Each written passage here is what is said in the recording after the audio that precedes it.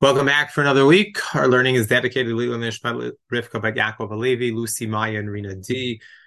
Our full year sponsors, Naomi and Nitzi Hollander, complete refuah for all Cholim, Michelle and Gary Friedman, in memory of Chana Malka Bat David, and refuah shlema for Rachel, Miril, Hinda, Bat Miriam, Rivka. Our half year sponsor, refuah shlema for Menucha Tova, Bat Shoshana Chava Devora. Our Spotify sponsor, refuah shlema for all those injured in Eretz Yisrael, and really just a continued tefillah for all the chayalim. And we daven for refuah shlema for Yedidi Chaim Rav Yiruf Chaya, Bracha Bikal Bar Rachel Gita, Tila Batya Bat Chaya Tova, Shimon Ben Elka, and Shaduchim for all those in need. Welcome back for Perek Yod. So last time when we left off, Shmuel calls Shaul aside and says, "Send your lad ahead. Send the Nar ahead. I want to talk just to you." So fine. So we want to know what exactly is going on. He's only going to talk to him. What exactly does that mean? He has something important to tell him. The last time he takes him up to the roof, an interesting idea that Das Mikra suggests is he's taking him to these high places. Why? Because the message that he needs to hear is that he's going to this exalted place. I think that that's very, very important for Shaul to hear. He has to understand the loftiness of his position. And it's interesting because in Pasuk Chav Zayin of Perek Tet, what does it say? Hema Yordim. They're going down. Perhaps the imagery of being high up and going down is specifically telling us that that is exactly the balance that the king has to walk. On the one hand, he is Ole, Lamala Lamala. He is one of the most exalted places. It's amazing. It's huge responsibility. If he doesn't do it properly, what ends up happening is he ends up going yored. He goes downward. So what happens in Pasuk Alef? Vaikach Shmuel pach hashemen vaitzok al rosho. Shmuel takes a pach shemen. He takes a jug of oil, vaitzok al rosho, and he pours it on his head, vaishakehu, and he kisses him. Vayomer haloki mishachacha Hashem al nachal atol nagid. He says to him, God has appointed you. You have been anointed and appointed as a Nagid. He's not a king. He's not a king. A Nagid, we said last week at the very end, it's like a shepherd. You're a More Derech. You're intended to lead the people, but you're not lording over them. It's a huge, huge difference. That Mikra has a beautiful picture. This jug on the screen is from the times of the Shoftim. Excuse me. From the times of the Shoftim. So you see what the jug looked like. Das Mikra also says that he does not use oil, Shemen Mishcha, like is used for David, but he uses a different kind of oil. And there is even a message in there that that's the reason why it's not long lasting. It's not to say because of that oil, but because it was known to God that it wasn't going to be long lasting, to use a different kind of oil to kind of subtly hint that this is a temporary, not long-term solution. Vaishakeyu says that Mikra Nishikashel Gdula. He kisses him, it's a kiss of greatness. When Nishikam Pivshel Shmuel Zacha Rak Shmuel Shaul. Shaul is the only one to get this. This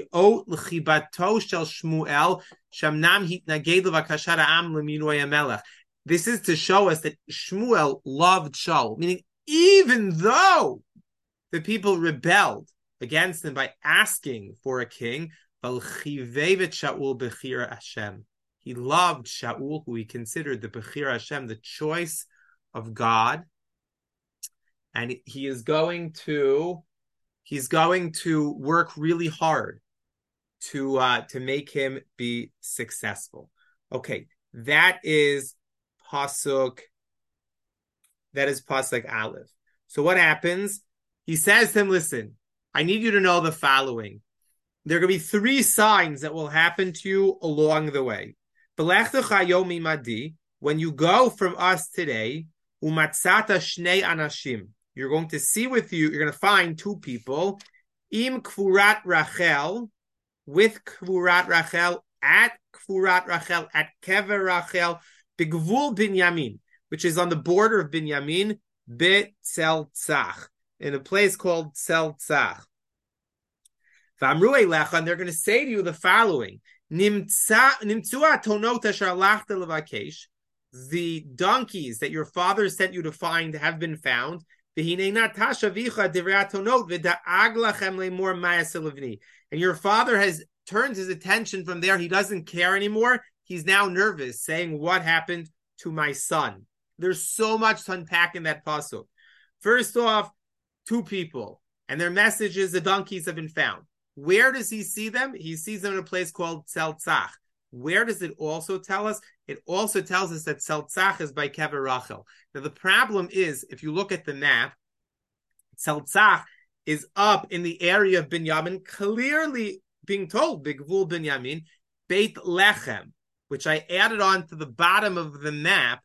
Beit Lechem is not at all in the area of Binyamin, which leaves us with a big question. Was Kever Rachel the place that he meets these two men? Mari Cross says no. Mari Cross says, at this present moment that I am talking to you, Shaul, you should just know that the two men are in Kever Rachel. But by the time you'll meet them, where will you meet them? You're going to meet them in Tzeltzach. Mari Krug gets around it altogether. Fascinating question. Fascinating question is, where is Kever Rachel? Now, it happens to be that today, the day of the recording, Erev Rosh Chodesh, my wife went to Kever Rachel. Where's Kever Rachel? Of course, we know that Kever Rachel that we, daven by is by Beit Lechem. It is on the way to Efrat, Derech Efrata. There is actually an opinion that that's not where Kever Rachel is. Now, I don't want to cause too much of a wave here. I try not to disturb too much, but I think that it's an interesting question. Yaakov is coming back from Yaakov, when Rachel dies, is coming back from Haran. He's probably passing in around Gilgal down there, maybe by Yericho.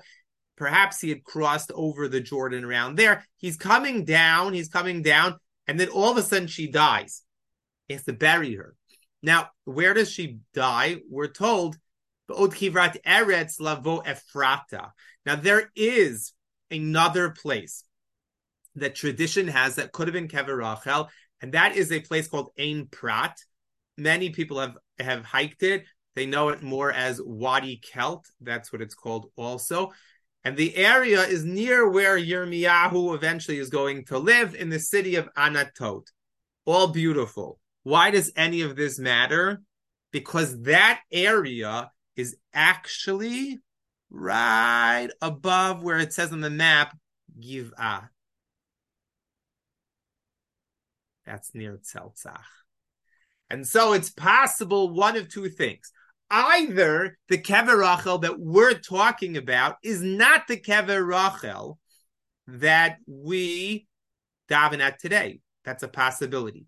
Alternatively, if you don't want to go that way, Mari Cross says, I'll get you out of that.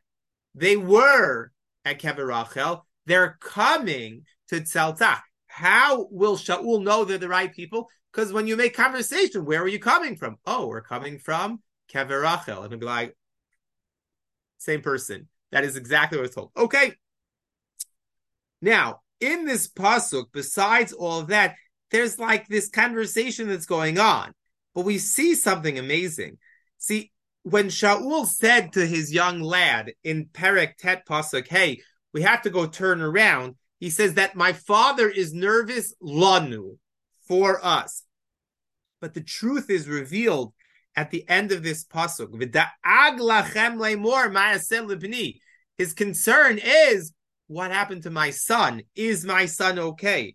So again, in these psukim, what we come away with is a sense of the humility of our main character, Shaul, who is about to become the king, or in a certain sense, just became the king.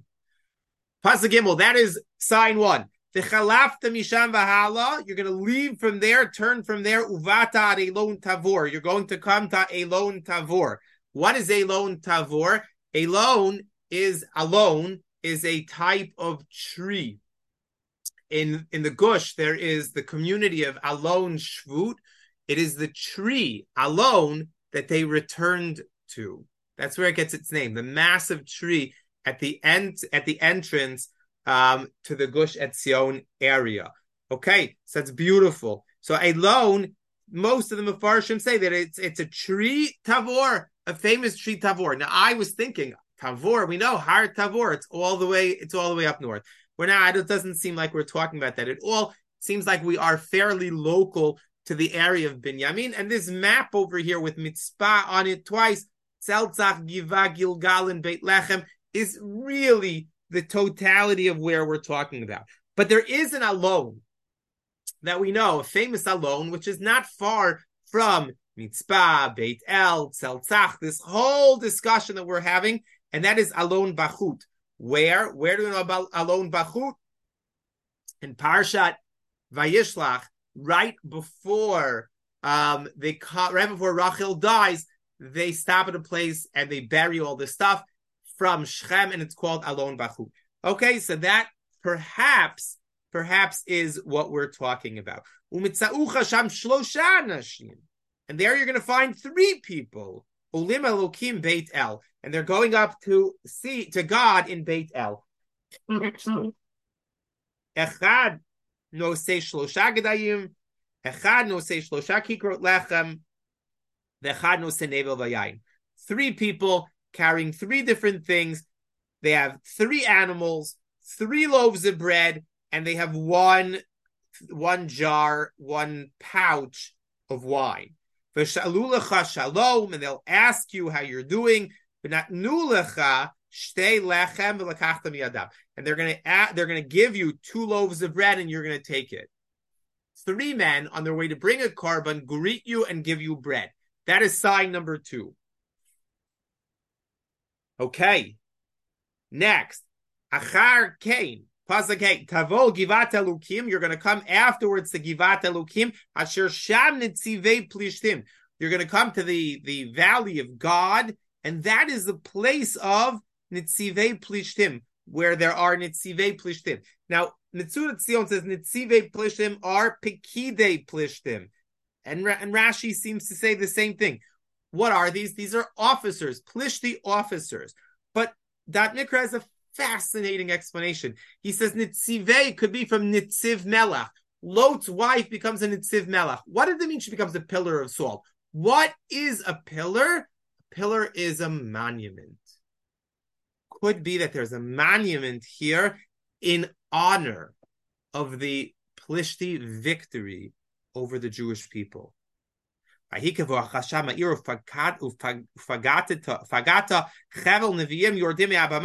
into the city, you're going to bump into a group, a band of Nevi'im, Yordim Me'habama, coming down from the Bama. There was no real place for the Mikdash at this point. So they were allowed to bring korbanot on bamot. Those are outdoor altars that they had. And they have all of their instruments. There are 4 different types of instruments, and they are mitnabim. They are giving nivu'ah. Most of the Mefarshim point out, why do they have the music there? Because in order to have nivu'ah, a person has to be in a good mood. Now, how do you get into a good mood? How do you get into a good mood when bad things are happening? The Plishtim are winning. This place is Asher Sham Nitzivei Plishtim, which means that either of 2 things are happening. Either at this very present moment that they're coming down from the Mizbeach, they see the officers of the Plishtim. These are the people that punish them, that torture them, that torment them. How could you be happy? Alternatively, we're talking that you come and pass a monument to the loss, the Jewish loss of the Plishtim. That's equally painful. How can you celebrate? How do you celebrate under those circumstances? So I want to share with you a story that happened to me last week. On Thursday night, my daughter asked me, can I walk her up to an event in our community for all the children, all the girls in her group of Ezra. It's like the youth movement here in our community. And we're walking up, and I honestly don't know what it is, but I know that she has multiple events a week, and they play games. They have an opportunity to connect with their madricha. It's inspiring. We're walking up, and we know where it's supposed to be, and we hear music, so much music coming out of the chanaya, out of the parking lot that they are supposed to be going into. And she ran ahead and said, "Thanks, Abba, I'm good." She ran off and had a great time. But it struck me, how are they able to dance? But maybe that's what has to happen. Sometimes when things are bad, that's what we have to do. We have to dance. These chayalim that are going into Gaza, and you see these videos, they're so powerful, of them getting themselves all psyched up by singing what? Anachnu maminim v'nei maminim. Ein lanu al mila hisha'ein. It's inspiring. It changes your mindset. You could be depressed, but you say, no, these are the words that I live by. Ein lanu al mila hisha'ein. Beautiful idea. How could it be that a Navi is going to have Nevuah? He has to be happy. How could you be happy under these circumstances? Get the people riled up. You sing music from the heart, accompanied by different instruments. And you know what happens? It changes. It changes the way that people are thinking. Says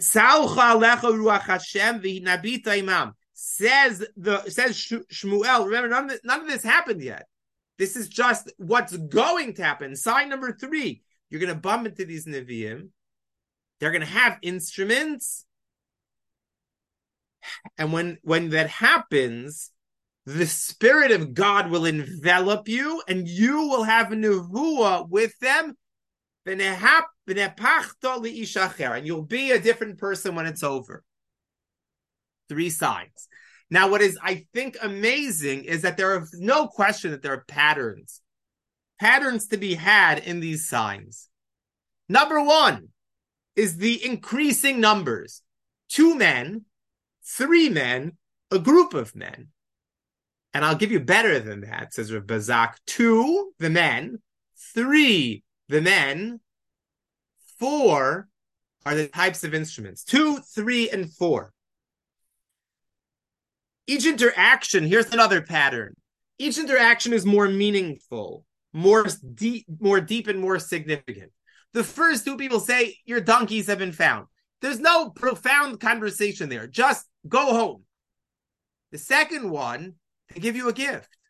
When you give someone a gift, it means that you care, or you honor and respect the person.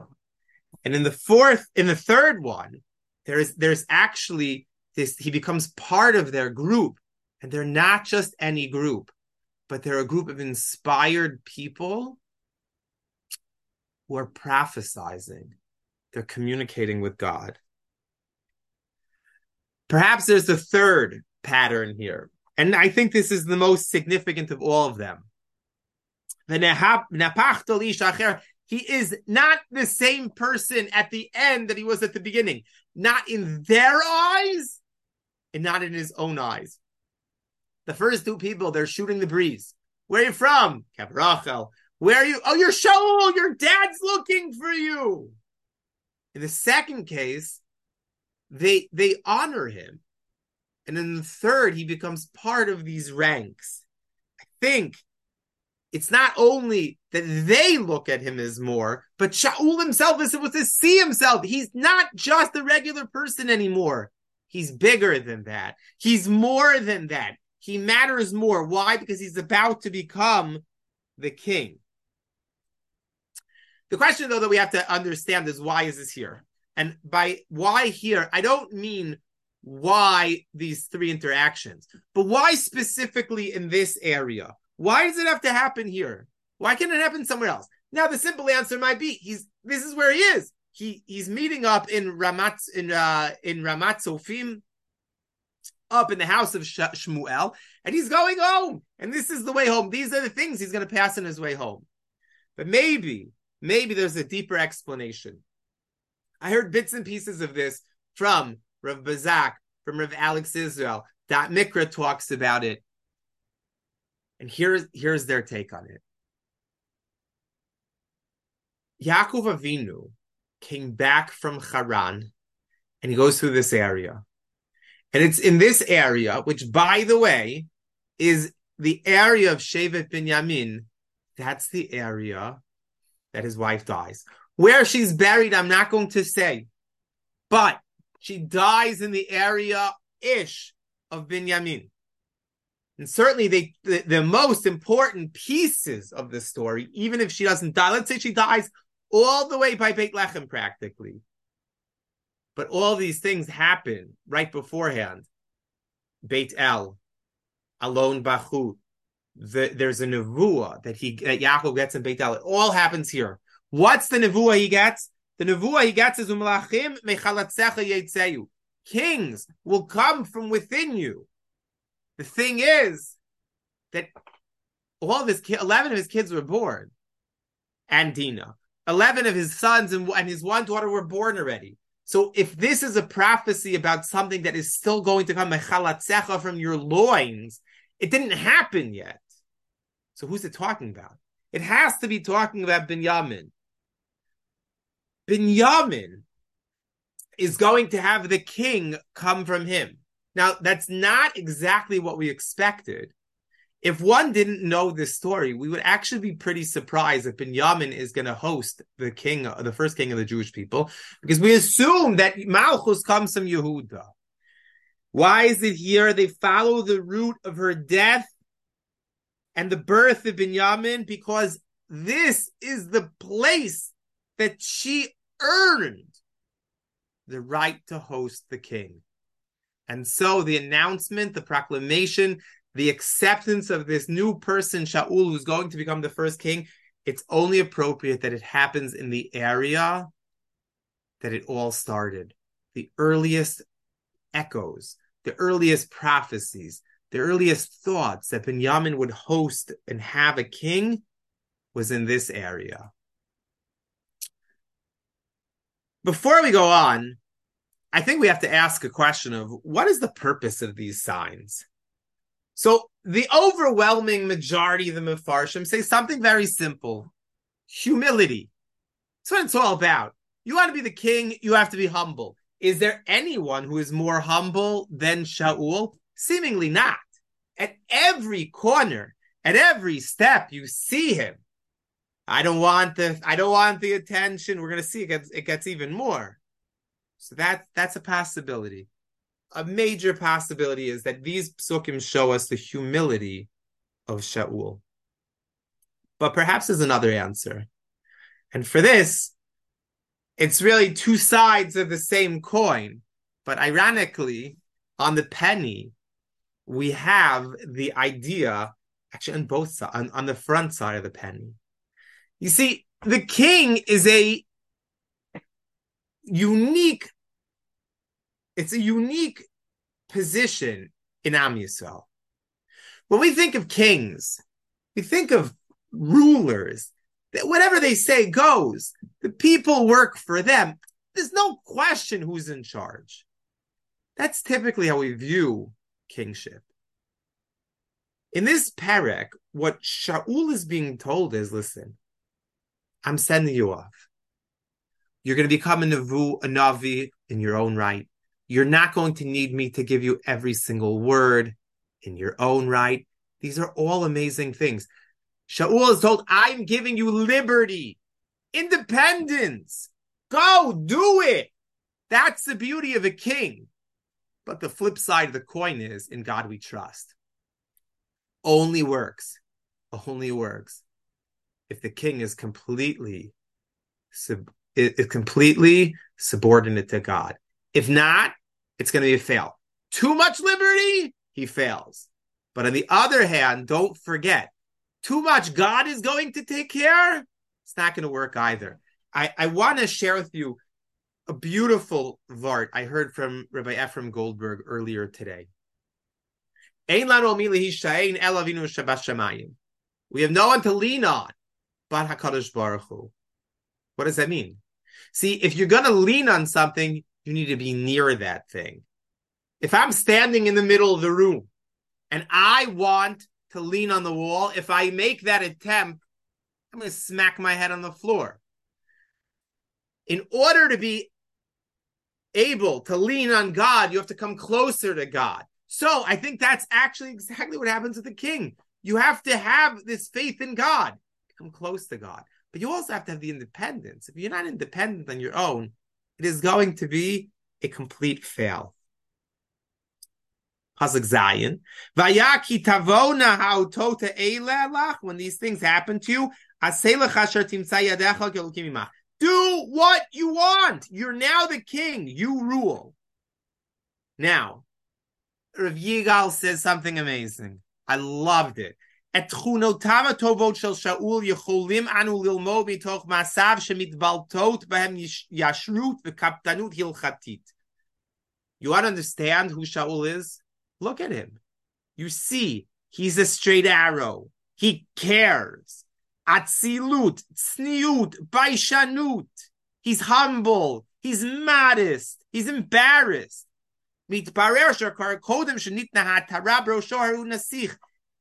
was a prince before he became the king. There's some people that are just so good. It's just who they are. That is Shaul. בחיפושיו אחר התונות, לומד שאול הרבה, והופך לאיש אחר, הוא לומד להיות מבקש אלוקים. He learns to become a seeker of God. He's not the same person. Shaul that we met, donkey searcher at the beginning of Parak Tet, is not the kid that we're meeting anymore. משעה שהגיע שמואל, שמואל מטפח אותו. הוא מדבר בו על הגג. Moshe Choto, Menashe Koto, he takes him up to the roof. He anoints him. He kisses him.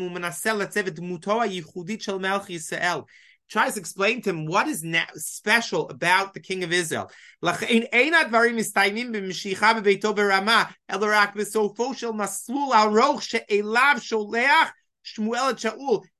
path home matters. That's where the journey ends. Maslul shel aliyah v'tromemut shlav achar shlav.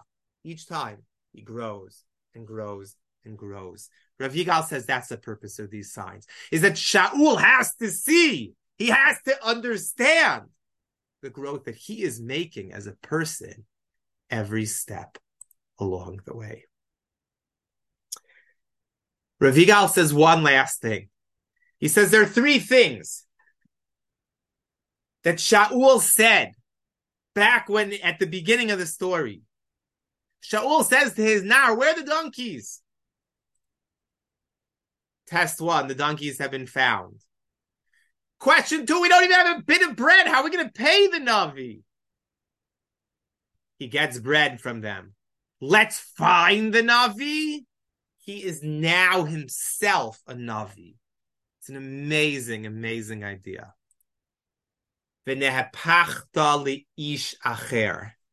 This trip home is transformational.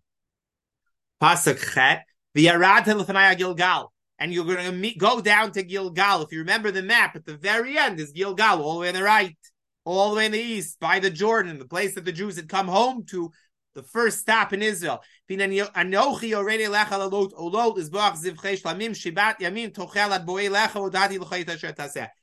days. 7 days I want you to wait there for me. I'm going to bring korbanot. Now the problem is that when we get to the end of the parak, something else happens. This is a bazak is talking about a future event. In the future, you're going to have to wait for me. What we're going to find out is that is actually one of the challenges for Shaul. It's hard for him to wait. Not for the reasons that we would think. Not because he's impatient, not at all, but because there's pressure by the people to start. And they're going to say, come on, let's get moving. Let's continue. Why are we waiting? He's going to have a hard time with that. So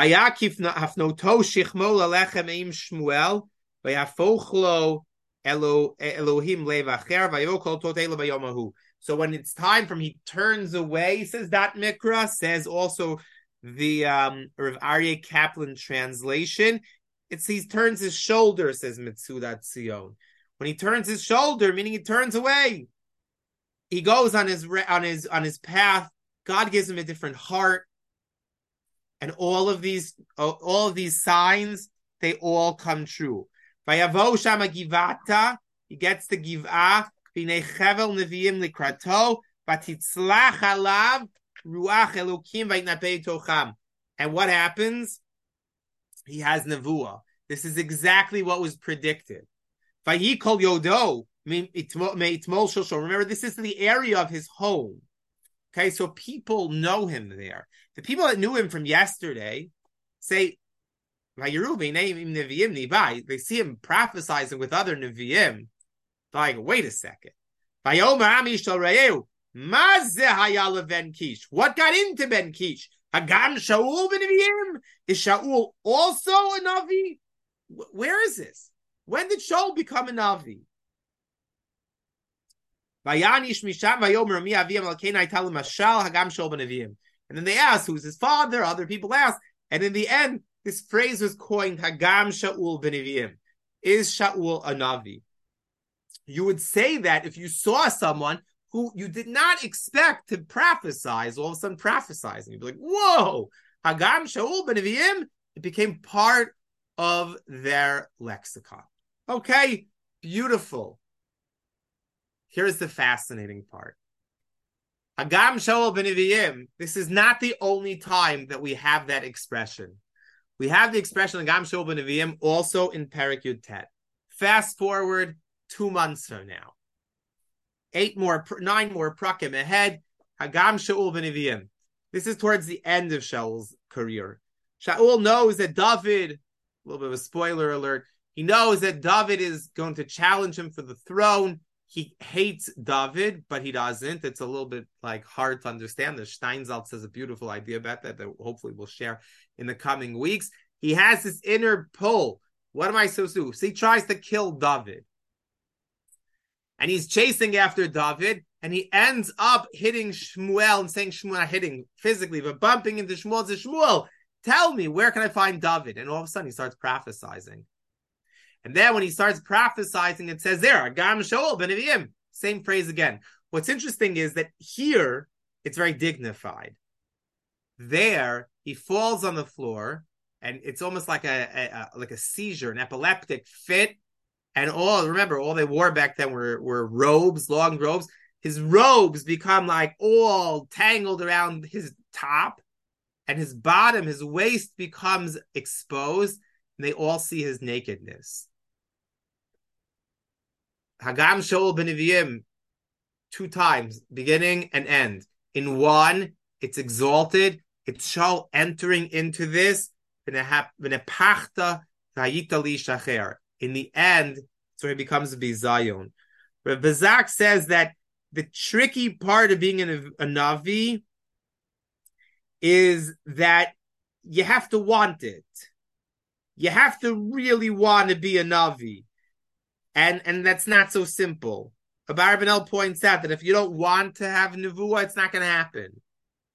But the line between wanting to be a Navi and succeeding and wanting to be a Navi and failing sometimes is very, very thin.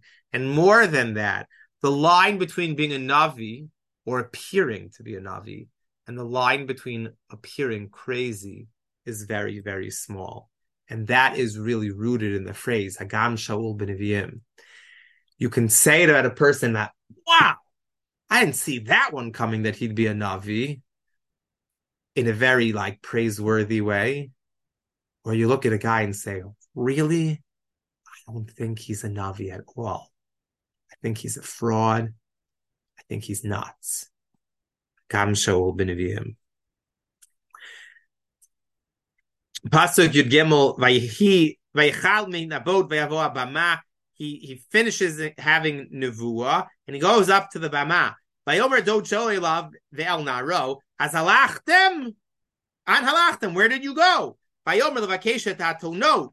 We went looking for the donkeys. Vanireh ki ayin vanavo el Shmuel, and we couldn't find them. So we found Shmuel. Vayomer dod Shaul hakidan ali ma'amar lachem Shmuel. No, tell me, what did Shmuel say? Vayomer Shaul el dodo hagedi gid lanu kinintu atono v'dvar melucha lo yilo asher amar Shmuel. What does he tell him? He tells him that Shmuel told me that I was going to become Shmuel told me that the donkeys were found. He does not mention anything at all about him becoming the king. Why? Because it's a secret. The whole thing is it's not supposed to be shared. Now, perhaps the reason why it's not shared is Rashi says it's humility, but maybe it's a little bit different. He has this amazing trait that makes him deserving of the king, is that he doesn't want honor. Those are the best people. The sad part is that it's hard to sustain, and we'll see as time goes on, this humility, which is a strong character trait at the beginning, ends up being somewhat of a deficit at the end. Pasuk Zayin. We move on to the second part of the parak. I know that we spent a lot on the first part, but hopefully we'll still be able to finish the parak. Shmuel collects all the people and sends them to Mitzpah. Now, we've asked this question before. Why Mitzpah? Why this place? So one possibility is it's a beautifully central place. The people from the north can come down. People from the south can come up. It rides the road, the biblical highway, the 60 beautifully. So they'll all come and, not far off in the center of Israel.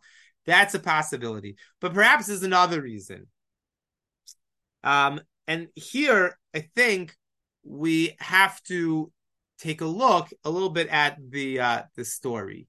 So let's first understand a bit what is going on in Mitzpah.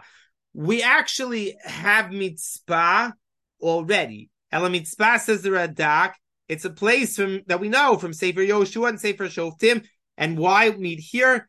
Sham haya mizbeach ubeit tefillah. It had a mizbeach. Great. It's a holy place. It's a place to daven. It's a place to bring korbanot. Beautiful. That's one possibility. Reb Bazak says it's a place of tshuva. In Parak Zayin, Shmuel gathers all the people in Mitzpah and he tells them, we gotta do tshuva. And they do it. And so perhaps he's bringing them back. They're hoping. Let me bring you back to that place. Not only that place, Mitzpah, but that place that you were in when you got to Mitzpah. He says,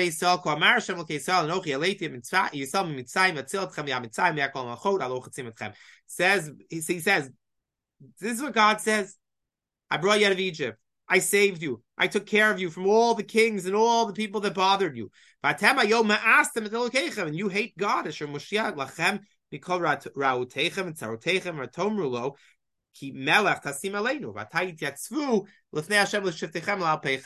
he says, look, you rebelled against God. Now, this is almost word for word what the Malach says to the Jewish people in Shoftim Parak Vav right before Gidon. But there, it's clear that the message is you are worshiping idols. But they're not worshiping idols. They're not idol worshipers here. The Jewish people, for the most part, are God-fearing people in this story. So what exactly is going on here? Perhaps you could suggest that the question in both stories is a question of fidelity. Infidelity is the act of not being faithful to one's spouse.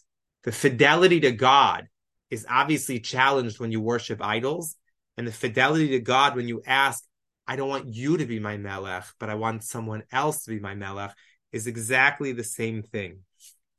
So what does he say? He says, gather everyone together. Why are we going to gather everyone together? Because we're about to pick the king.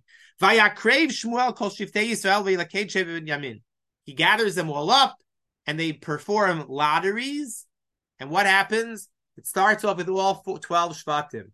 Which one is it going to be? Reuven, Shimon, Yehuda, Yisachar, Zvulun, Dan, Naphtali, Gad, Asher, Yosef, Binyamin, Yosef being Menashe and Ephraim, and Binyamin is chosen, which is a chiddush because they're the smallest of the Shvatim. So now they separate them all by families. Vatilaked mishpachar matri, the family of Matri, of Matar, they got selected. Reb Bazak points out, we don't know any family named Matar. In fact, if you go back and look at Pinchas and all the families of Binyamin, that's not one of them.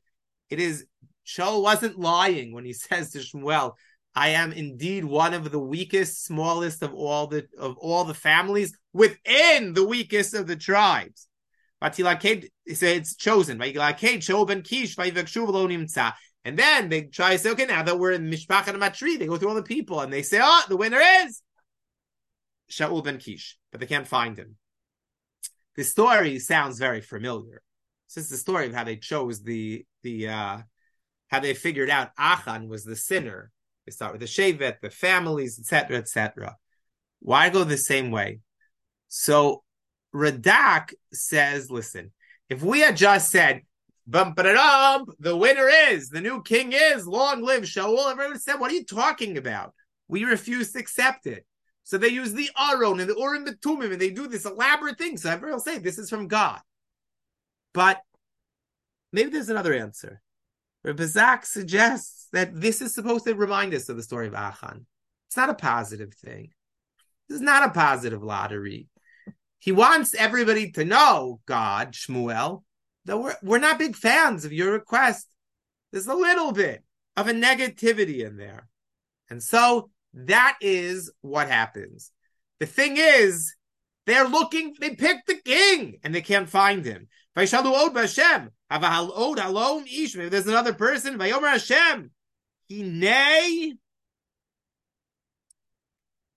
Marikra says, Hava od halom ish. She's saying, where is he? Maybe he hasn't arrived yet. Vayomer Hashem, Hinei hu? Nechbale kelim. He's hiding. Where? With the vessels. It's almost like that you introduce the keynote speaker at a major event that nobody can find him. Where is he? He's quietly sitting in the coat room. Doesn't make any sense. Vayarutzu, vayukachu misham. They run, they take him from there. Vaytatzu b'toch ha'am, and they put him. Walk him through the people. Vaygba mikolam mishichmo v'almalo. But because he's so tall, everybody sees him because he's above everybody else. Vayomer Shmuel kol ha'am haritem asher char bo Hashem ki ein kamo b'chol ha'am. There's no one like him. God has chosen. Vayariu kol ha'am vayomru Yechia melech. And they all cry out. They scream out. Now, interesting. Vayariu could be to call out, loud noise. Targum says v'yavivu. They cried. Perhaps there's a little bit of a double play there. Yes, they're crying out, long live the king. It's great. Not 100%. Because what they're actually saying is there's a little cry. This is our king. Shmuel keeps talking. Why does he keep talking? Maybe the reason why he keeps talking is because there's silence. Shaul doesn't say anything. So they're like, now what? The people are quiet. Shaul's quiet. The silence is deafening. So Shmuel says, fine, okay, I'll talk. This is the Mishpat HaMelucha. He writes it down. He puts it before God. Vayishalach Shmuel kolam ish lebeito. Shmuel sends them all home. The Gam Shaul halach lebeito givata. Shaul goes home to his house in Givah. Doesn't go to the palace. He just goes home like a regular person. But there's a group of people that are inspired. They want what? They want this guy to be successful. So you know what happens? They follow him. They follow him home. But at the same time, there's a group of people that say, what? He's the guy? And they don't give him anything. They don't give him a present. Vayikam acharish, he's quiet. Marikra says he pretends that it doesn't bother him. He's silent. Is his modesty good or bad? Yes or no? He's hiding in the coat room. Is that good or bad? The people say bad things about him and he's quiet. Is it good or bad? The answer is yes. Yes, it's good or bad. It's good. The Medrash actually quotes two different possibilities. One is, wow, this is amazing. Look at who he is. The other part of the Medrash says, no, it's actually not so good. The king should not be like this. King has to stand for himself. He has to advocate. He has to have this presence to him. Not just that he's tall. I remember there was an NBA player that was like 7'6". Everybody's like, wow, it's amazing. But he wasn't any good. It's not such a gift to be tall. Yes, you can't teach tall. You can't teach height. But you got to be more than just tall. You have to have the capacity to play, the capacity to lead. Is Shaul's modesty good or bad? The answer is yes. It is so good. But let's understand that this is also his kryptonite. This is his weakest link. We have to follow along in Parakid Alef and for many prakim afterwards to see how it all unfolds. Thank you everyone again for joining us. Have a wonderful week and keep walking in the ways of the prophets.